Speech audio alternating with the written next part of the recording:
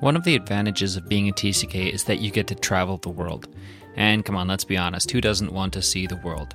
But travel can place a strain on relationships because you're spending time away from people, no matter where you are. And I think this is true for family in particular. If you grow up overseas, then you are probably going to be growing up away from at least part of your family. Today we're going to be hearing from a young woman who grew up in the Philippines and has a large family and knows exactly what I'm talking about. So, with no further ado, ladies and gentlemen, I introduce to you Omega.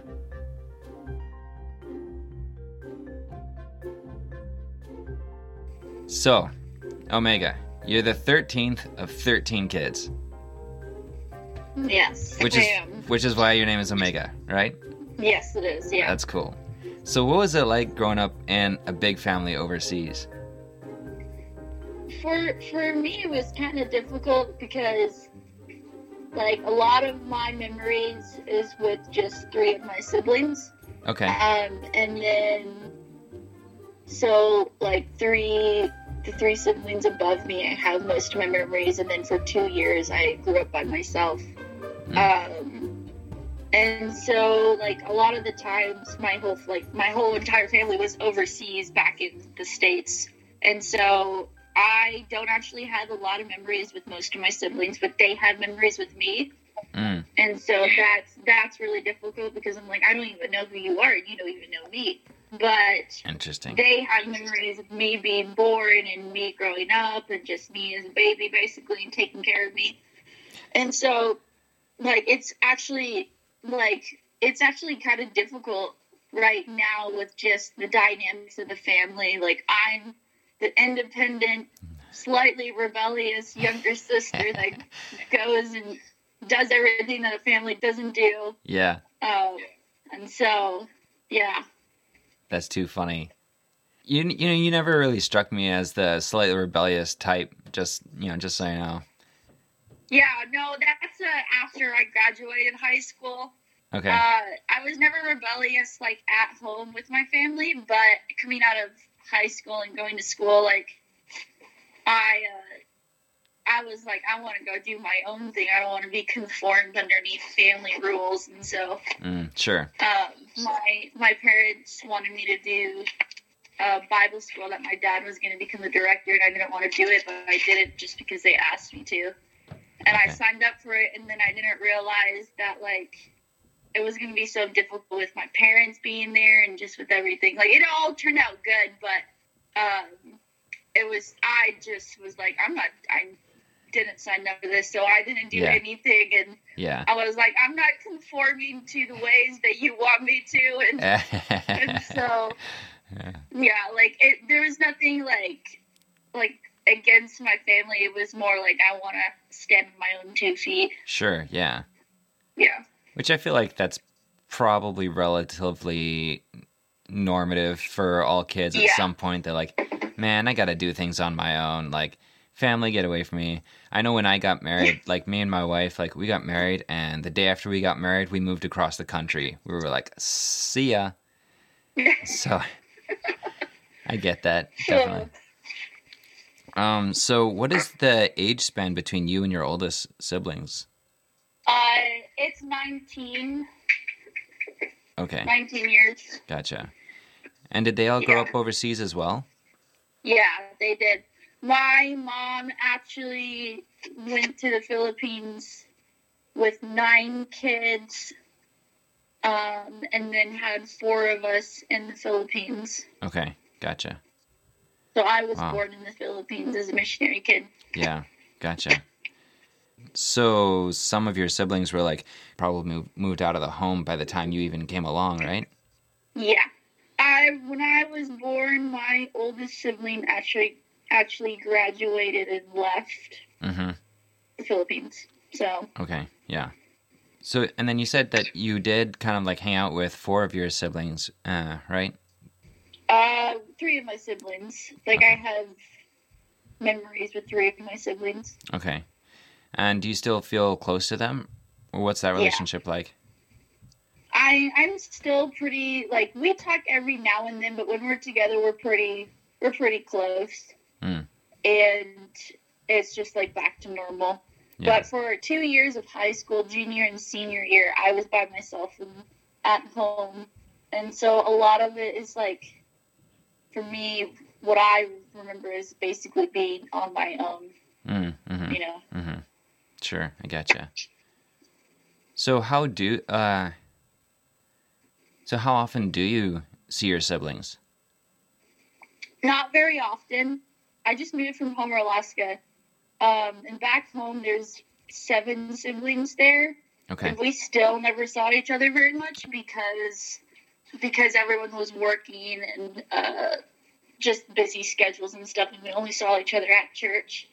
The way that I grew up was not being around people, not being around my siblings, so I wasn't used to it. So I did my own thing in Homer, and then I moved here, and I have a couple of siblings that actually keep in contact with me, but not often. Yeah. Do you feel that there's kind of an equal balance between them kind of making an effort to keep up with you and you making an effort to keep up with them? Yeah, I do. Like, usually it's just schedule-wise, and what my schedule looks like and what their schedule looks like. Like, I will call them and they won't answer because they're busy doing something, and then they'll call me back a couple of days later because I called. And so it's kind of back and forth. My sister, Anna, actually, we keep in contact very often. And Anna, she's the closest to you in age, right? Yeah, she's closer to me. Okay, gotcha. Now, I know you mentioned that when you moved to Redding, you found that there were a couple people from your childhood that were there already, and you were able to connect with them a little bit at groups and over social media and stuff like that. Do you find that there are a lot of people like that in your life from your past that you've been able to keep up with, or do you feel that you've more branched out and started a new life having moved back to North America? I think it's kind of both. I've been keeping in contact with people from my class and people that I was just grown close with every once in a while. It's not every day, but I'm starting my own life here. Yeah. And so I don't hold on to my past, but just because they're friends, I keep in contact with them and check up on them, Gotcha.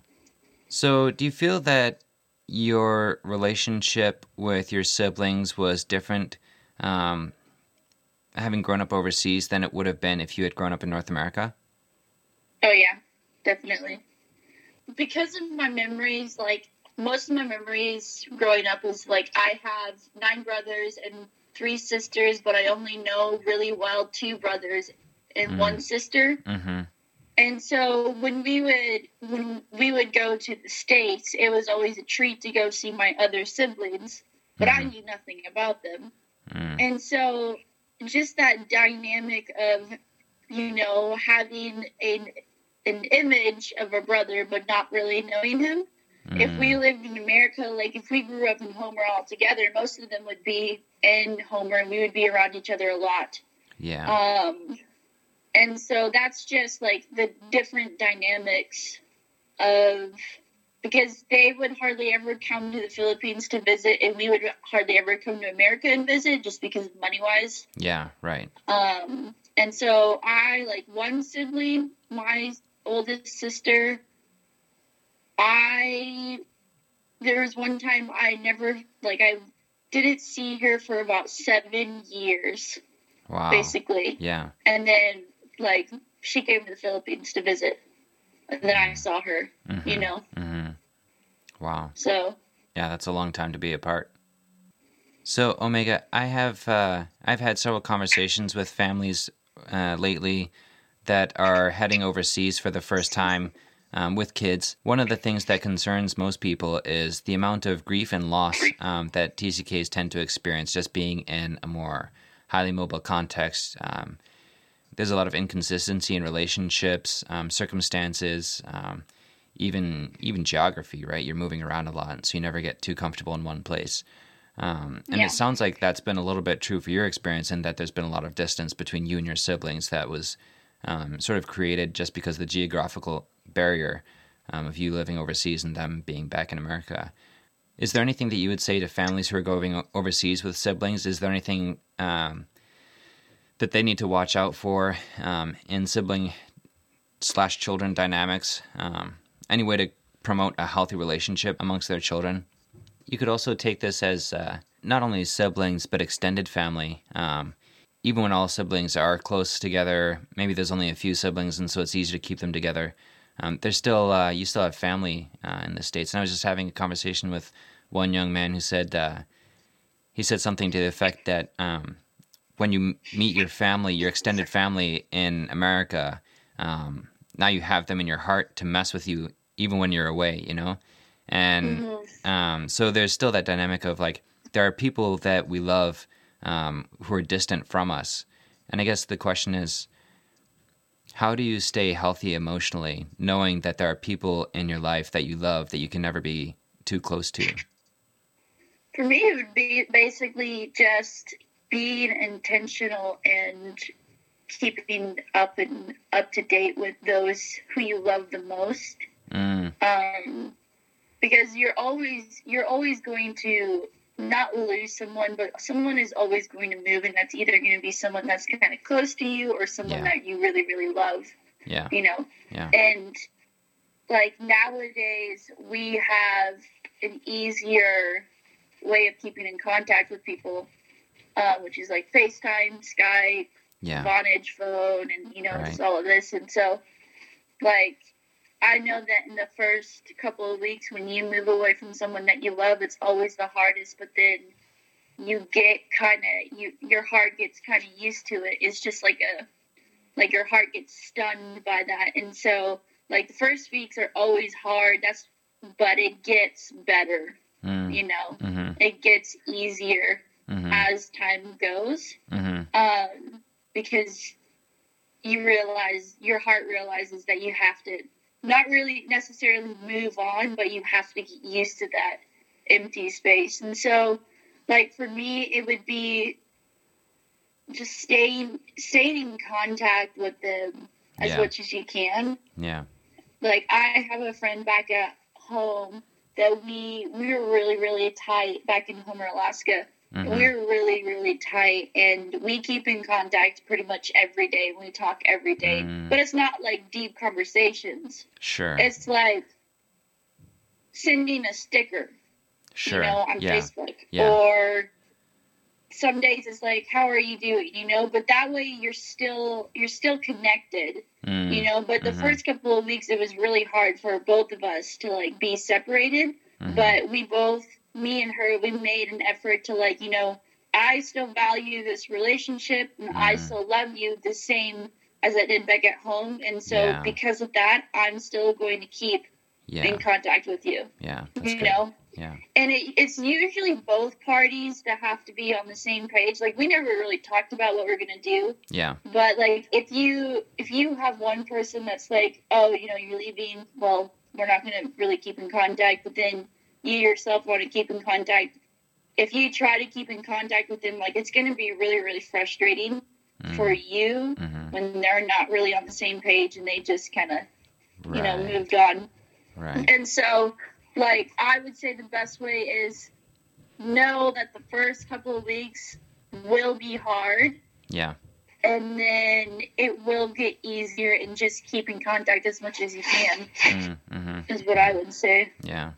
There's definitely something about being intentional about maintaining communication. And what you were saying about how sometimes your communication doesn't even have a particular feel of depth about it.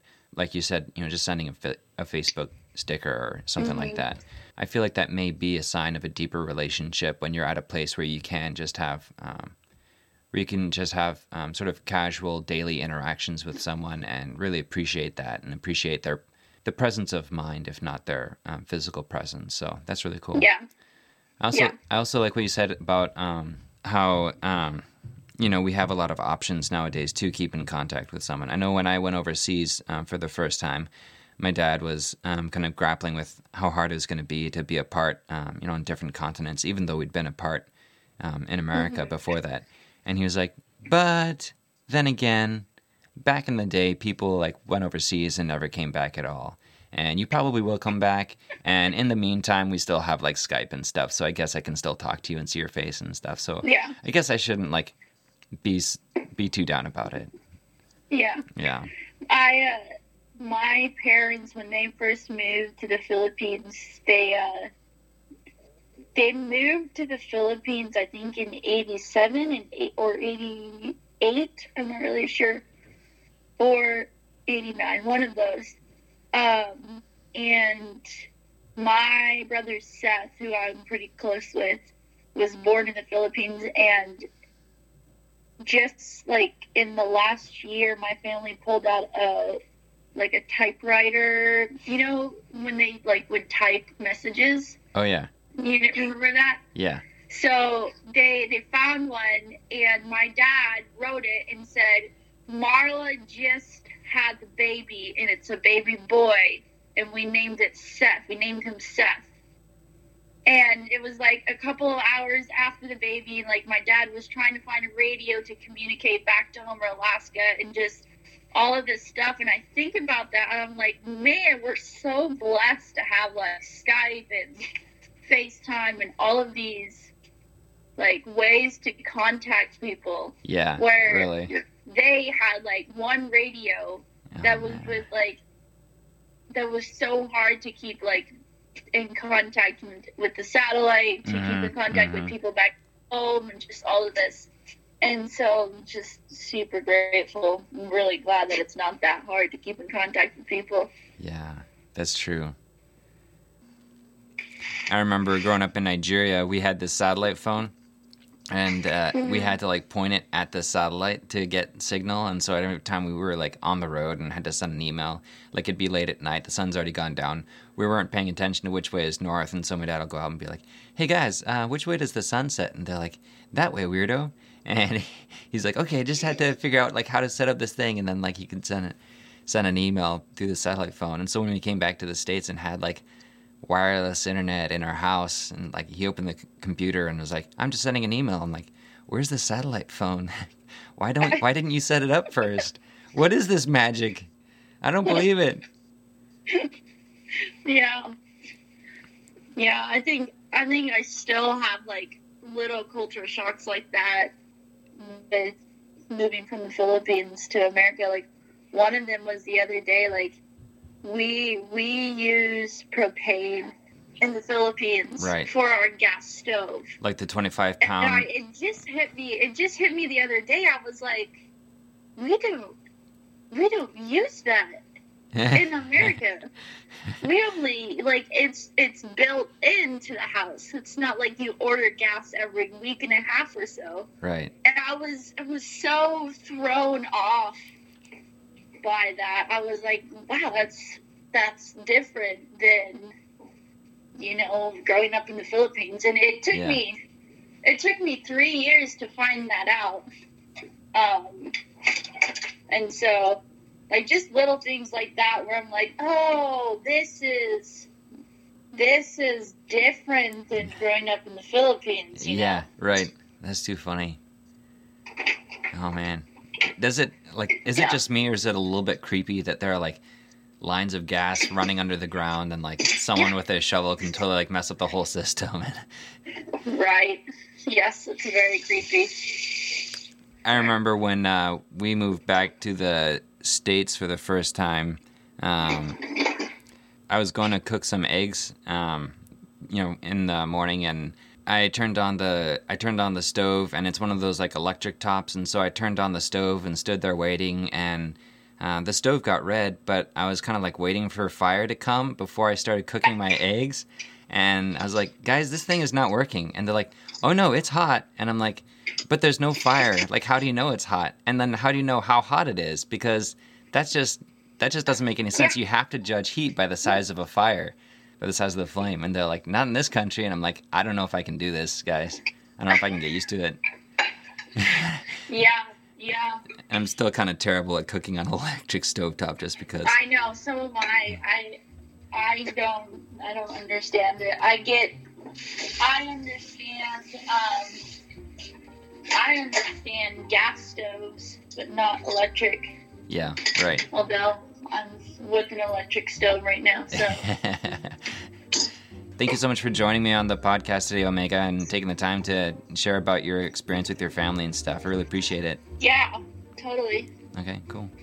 This has been TCK Care, and one of the things that stood out to me about Omega's story was that relationships take intentionality.